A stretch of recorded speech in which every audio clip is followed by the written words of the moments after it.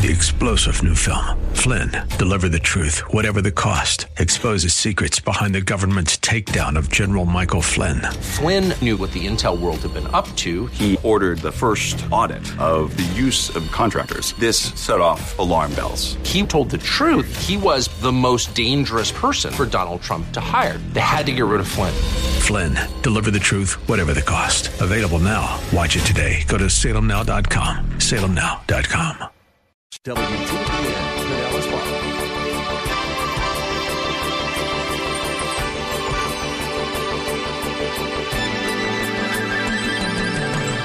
Now, this is important. You know why? Because it reveals to us that our generous giving has the potential to stimulate and to excite and to motivate other churches and other believers to be generous as well.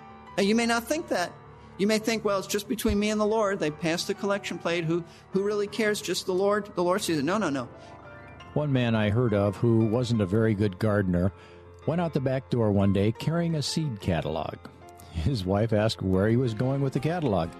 He said he was going to show the pictures to his tomatoes. Examples can be highly contagious, but that seems a little extreme to me.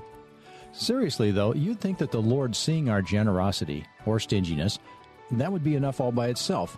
He is the one we need to please, after all. But the example of our generosity can be just the inspiration someone else needs. While we never want to show off, we do need to set the best example we can. We're glad you could tune in today for Verse by Verse with Pastor Steve Kreloff of Lakeside Community Chapel in Clearwater, Florida.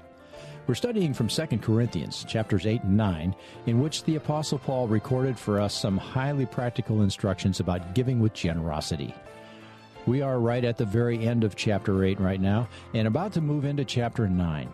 In the previous broadcast, Pastor Steve reminded us of Jesus' words that it is more blessed to give than to receive. In our secular world, that's just plain crazy talk. How can it be better to reduce the balance of our checking account without getting some product or service in return? Pastor Steve mentioned 3 ways. It benefits us, it benefits others, and it glorifies God. Let's turn now to chapter 8, verse 24, as Pastor Steve begins to show us how we benefit from being generous. Let's begin by looking at the first benefit of being generous is this. Number 1, it demonstrates your love to others. It demonstrates or proves or puts on display your love to others. Paul tells us this in verse 24. Therefore, openly, before the churches, meaning the other churches, show them the proof of your love and of our reason for boasting about you. Now, Paul says that I want you to show to other churches that you, the Corinthians, are a loving church. I've boasted about your love. Now you have an opportunity to demonstrate it. Now, why did Paul say this? Well, the verses leading up to this statement, if you'll recall, Paul informed the Corinthians that he was sending Titus to Corinth with 2 other men, which he doesn't mention. We don't know their names, but Titus and 2 other men who were official. These other men were official representatives from other churches. These other churches sent them there. When they were to arrive in Corinth, their job was to do one thing. They were to supervise the collection. They were in charge of it. Their job was to supervise the collection for the Jerusalem saints. Now, that's what Paul said in verses 19 through 23. I won't take the time to read it, but that's what leads up to this. Now, what he's saying in verse 24 is that in light of their coming to Corinth, Paul is saying, I want you, by your offering, by your display of generosity, by giving to the poor in Jerusalem, I want you to demonstrate to these delegates from other churches how loving you really are. And Paul said, I boasted about it. But now I want you to prove that my boast wasn't empty.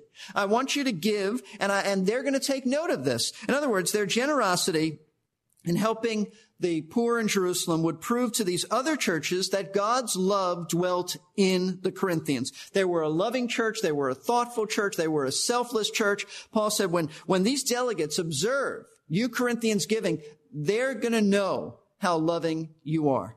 Now, that's what verse 24 is about. But I want to stop here and consider this. According to this verse, and this is the heart of it, Paul is teaching here that one of the benefits of being generous with our money is that believers from other churches can see our love. Now, that's interesting. That's interesting. He's not talking about prove your love so that you have assurance of your salvation. That 1 John mentions that. How do we know the love of God dwells in us unless we're loving? But this isn't about that. This is about prove to other people that you're loving. Now the question is, why? Why is that important? Why should we have to prove to anybody, let alone other churches, that we love? Why should we care what other Christians and churches think about us? Now that has to be answered, because if you didn't think about that now, you would after the message. Why is it that we have to? Paul told the Corinthians it's important that I boasted about you. It's important that they see that you're loving. The question is why? Why is it so important? Well, the answer is that our testimony for Christ is tied to our obedience to his word. When other believers see our obedience, and in this case, our love as a church body, they recognize that God's grace is at work in our lives, transforming us from being selfish, greedy people to being selfless, giving, generous people who love others, who are willing to sacrifice for others. We put that on display for others to see that. Why? Because ultimately that brings glory to God. Ultimately, when you see God's work in other people's lives, that ought to bring glory to you. Michelle and I were recently at a funeral of a young man who went to our church. Some of you may have known him, Alan Traversa. Went to our church years ago, and Alan just passed away. And Alan lived a life in rebellion to Christ. Years ago, I and others warned him about the path he was heading down, but he continued on that and really did some wicked things. But Alan Traversa gave his life towards the end of his life and died in his 30s. But Alan gave his life to Christ, and one of the amazing things he did at the encouragement of hospice is he had a video of a message, not preaching, but he was sitting in the church that he attended. He was speaking to the congregation about loving the Lord and living for the Lord. It was powerful. It was powerful. And I sat there looking at it, and I thought he was a trophy of grace. To have known Alan earlier and to hear this man talk about commitment to Christ and living for the Lord and going to be with the Lord, and it was marvelous. That's what I'm talking about. When we observe others obedient to the Lord, and in this case, loving by giving generously, we ought to give praise to God. We ought to glorify God. That's what Paul's talking about, because God is the source who's brought about this marvelous transformation. It's not us. So you see, we should be concerned about our reputation as a church, because a bad reputation as a church body is a poor reflection on the Lord who saved us. It's just a poor reflection. Let me tell you a conversation I had with a member of our church, which I think helps to illustrate this. A leader in another church in our community told one of our members that his perception, this was a few years ago, but that his perception of Lakeside was that we were a church who had a lot of knowledge about the Bible. We were taught the Bible, but he said we didn't do much about applying the Word. That is to say, the accusation was that we were merely hearers of the Word who loved to study and fill our minds with truth, but we went out of here and didn't put it into practice. We were not doers of the Word. Now, honestly, I don't think that's an accurate picture of Lakeside. I think that certainly that's true of some. It's true of some in any congregation. I don't think that's characteristic of us as a body of believers. I think we're a very loving congregation. I think we're growing in that. I think obviously there's room to grow more and be sensitive to people, but I don't think that's really a fair assessment. And I realize that some people, especially leaders, sometimes say negative things about other churches out of jealousy and envy, but be that as it may, that was the perception of this Christian leader. False or true, that was his perception. Should we be concerned about that perception? Yeah, we should. Sure, because to be a church that is viewed as filled with knowledge without love is a poor testimony to Christ. It's a poor testimony for him and his work of grace in our lives. In fact, according to 1 Corinthians chapter 8, verse 1, that any Christian who's filled only with head knowledge but not heart obedience is proud. Proud. Paul says that knowledge puffs up, but love edifies, meaning that knowledge alone, knowledge without application, knowledge without love, is just a very heady thing. It's an ego trip. It's being a theological egghead. It's just having all this information, but love, he says, edifies. But you know how you dispel that perception that people have? One way to do that, to dispel this perception, is by demonstrating our love for others through our giving. Through our giving. Because there is nothing quite like sacrificial giving that shows our obedience to God's word to love others.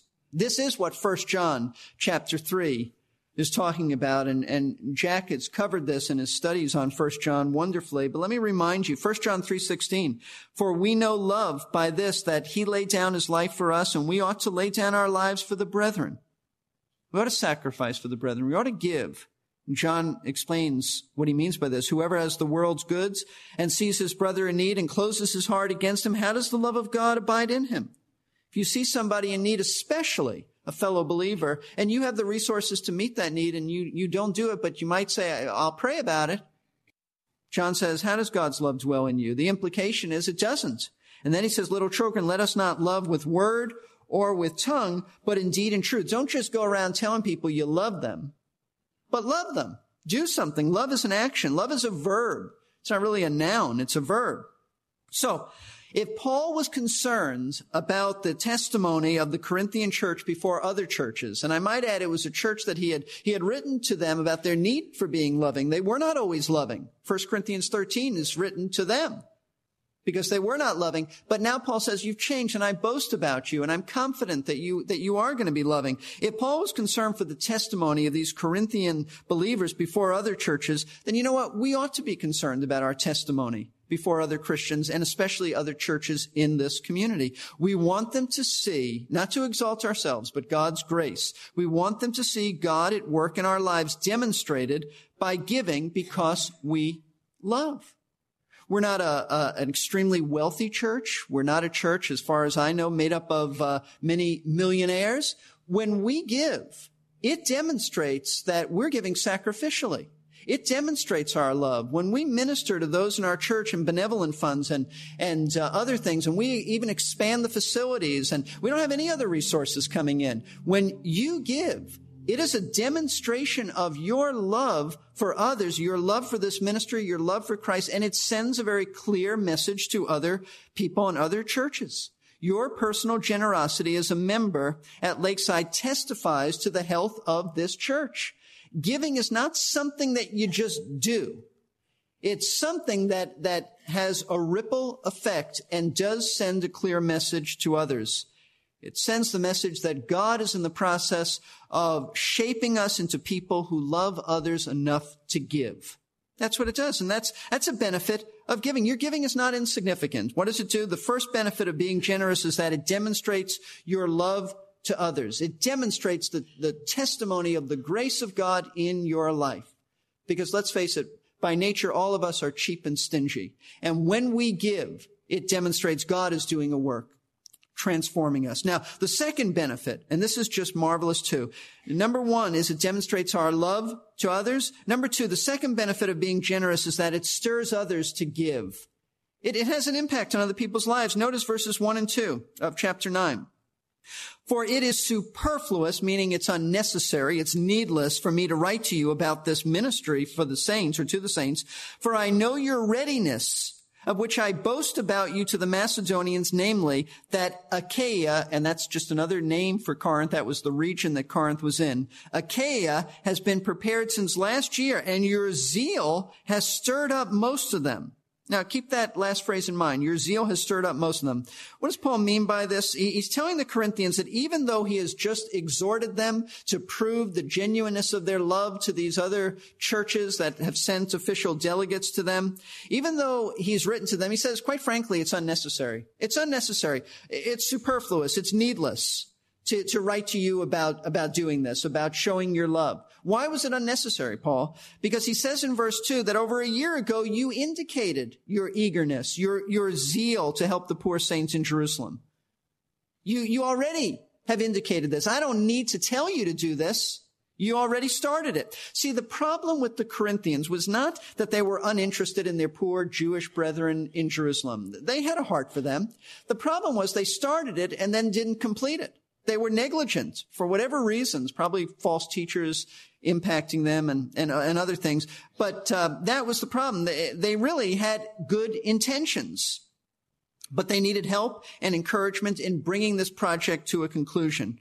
Started a year ago. Now they needed to do something. You see, initially, and watch this, this is very important. Initially, Paul says in these verses, you Corinthians were enthused about it. He said your readiness was evident.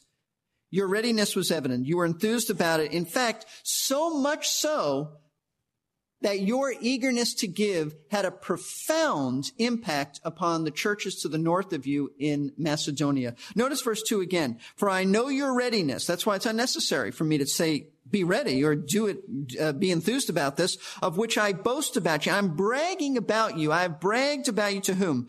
The Macedonians. Namely this, that Achaia has been prepared since last year. And watch this. Your zeal stirred up most of them. You know what he's saying here? He's saying that when you first heard the need for giving for the Jewish believers at Jerusalem, you were excited about it. You started giving and you were generous and you got the collection plates going. And you know what? When the Macedonians heard about this and they saw your example, you stirred them up. They got excited about giving. It was contagious. They caught the spirit. They became inspired. They looked at you and they got inspired to give. They were motivated. They were encouraged, and they started giving. And so much so, the amazing thing is that the Macedonians went on, as Paul writes in chapter 8, that they went on to become the models of giving for all of us. Where did it start? Ironically, it started with the Corinthians. The Macedonians got excited about the Corinthians giving, and now Paul is turning the tables and saying, you know what? They're excited about it, and you haven't been lately. Now they're the examples to you. Now I want you to notice the end of verse 2, the phrase. It's an important phrase. Your zeal has stirred up most of them. Meaning that your zeal, you Corinthians, for giving has stirred up most of the church at Macedonia. And that would be several churches in that region. Now, this is important. You know why? Because it reveals to us that our generous giving has the potential to stimulate and to excite and to motivate other churches and other believers to be generous as well. Now, you may not think that. You may think, well, it's just between me and the Lord. They passed the collection plate. Who really cares? Just the Lord? The Lord sees it. No. Your giving, and especially collectively, what we give has the potential to send a message to other Christians and other churches that they should give to. It is contagious. Generosity begets generosity. About 2 years ago, I was with some friends in a restaurant, sort of a bakery restaurant, and I was hungry. All I could think of, it was one of those things you didn't sit down and order. You went through the line and picked out what you wanted, and all I could think about was eating. But you know what? There was a homeless man who was there. He was sitting off to the side. I think he may have had a cup of coffee, and that was it. I mean, he looked homeless. He was obviously very poor, poorly dressed. And while I was thinking about stuffing my face, one of my friends went over to him and said, would you like a meal? He said, yes, I would. He said, well, come with me. And my friend took him to the counter and said, order whatever you want. And you know what? When I saw that, I was deeply convicted, because honestly, I never thought about anybody but myself. And as we left that bakery restaurant that day, I just sort of stayed back from others who were walking ahead, the group I was with, and I said, I confess my sin to the Lord of my self-centeredness and lack of generosity. And I said, Lord, I want you to do a work in my heart concerning being generous. And God has been working in me. But where did it start? It started because somebody was a model for me about generosity. Somebody stimulated me to be generous because I observed their generosity. And quite frankly, what I have learned the most about generosity comes from being around people who are generous. I've seen it displayed. I've seen it illustrated. I've seen it lived out. I've seen it modeled. And you know what? It has stirred within me. It has provoked me. And that's the word Paul uses here, though he's using provoke in a good sense. It has provoked me to be generous myself. And that's the point that Paul is making here. The Macedonians got excited about generosity because they saw it modeled with the Corinthians. Now, do you think your giving can impact others to be generous, not just in the collection, but in other ways. Now, keep in mind, we don't give to put ourselves on display, to say, look how good I am. We're doing this for the Lord's glory. We want to be careful about this because there are some Christians who, like the Pharisees, who love for you to know how much they're giving and what they're doing. And that's not the point here. The point here is that you do model before others. You are a model of either being generous or not being generous. For example, you parents, what do your children see in you as far as generosity? What are they observing? When you go to a restaurant, are you generous with the server? You may think that's unimportant, but you know what? An extra $1 or $2 will not only enhance your testimony at a restaurant, especially if they saw you pray, but it will also send the message to your children. For the small amount of $1 or $2, you will be making a major, major impact in influencing your children about generosity. How are they going to learn to be generous? You need to display it for them, because what you are, they will become. Be generous. Be generous. And not just parents, but all of us. All of us need to be alert to be generous so that others around us would be motivated to give liberally, to be those kinds of people. Christians ought to be the most generous, magnanimous givers, not just in church, but certainly that's the heart of what he's saying here, but in our lives in general. Not stingy, not cheap.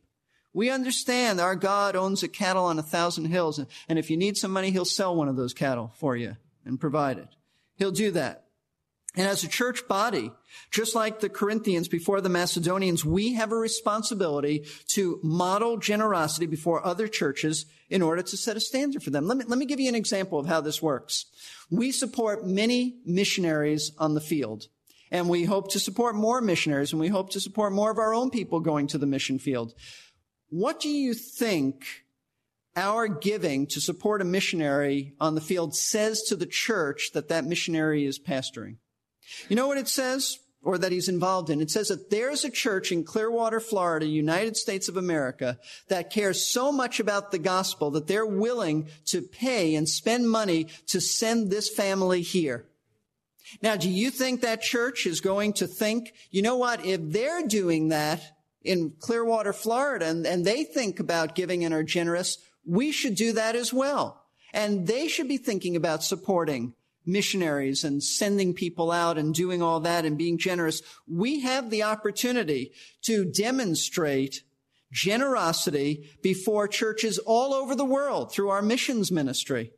We have the opportunity to stimulate others in our own community to give as they observe us as an independent church that has no ties to any denominations, no other money coming in. We have an opportunity to stir them up to be generous, just like the Macedonians were generous because of the Corinthians. I mean, think of the impact of that. For 2,000 years, Christians have been looking at the Macedonian Christians and being influenced by their generosity.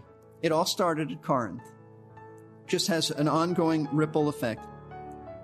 That's some legacy, isn't it? To be remembered for over 2,000 years as a great example is something I'm sure neither the Corinthians nor the Macedonians had in mind when they were so Christ-like in their generosity. They were simply letting Jesus live in them and giving him control over their purse strings along with everything else.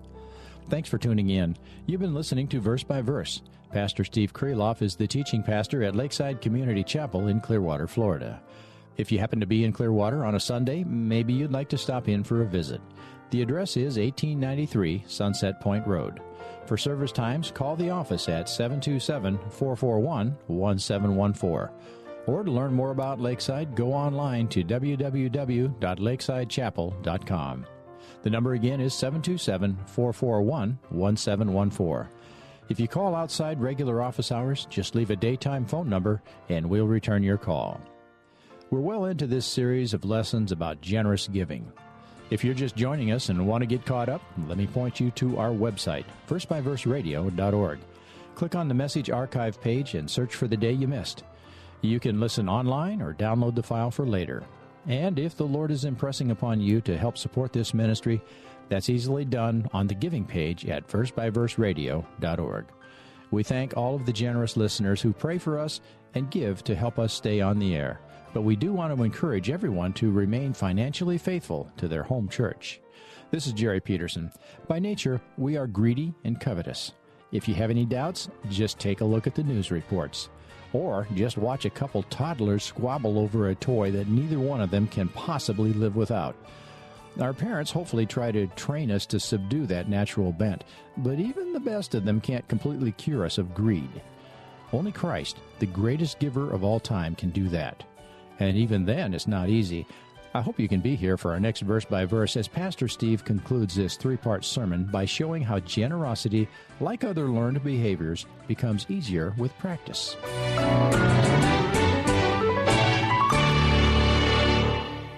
We're here to give you strength between 3-star General Michael J. Flynn, head of the Pentagon Intelligence Agency, knew all the government's dirty secrets. He was one of the most respected generals in the military. Flynn knew what the intel world had been up to. He understood its funding. He ordered the first audit of the use of contractors. This set off alarm bells.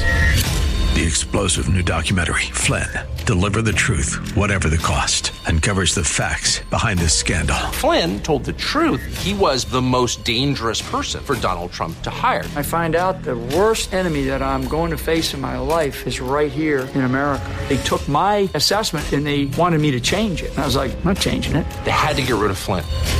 With in-depth interviews, archival footage, and never-before-seen personal records of the man behind the headlines. I just felt like I was drowning. Flynn, Deliver the Truth, Whatever the Cost. Available now. Watch it today. Go to salemnow.com. salemnow.com.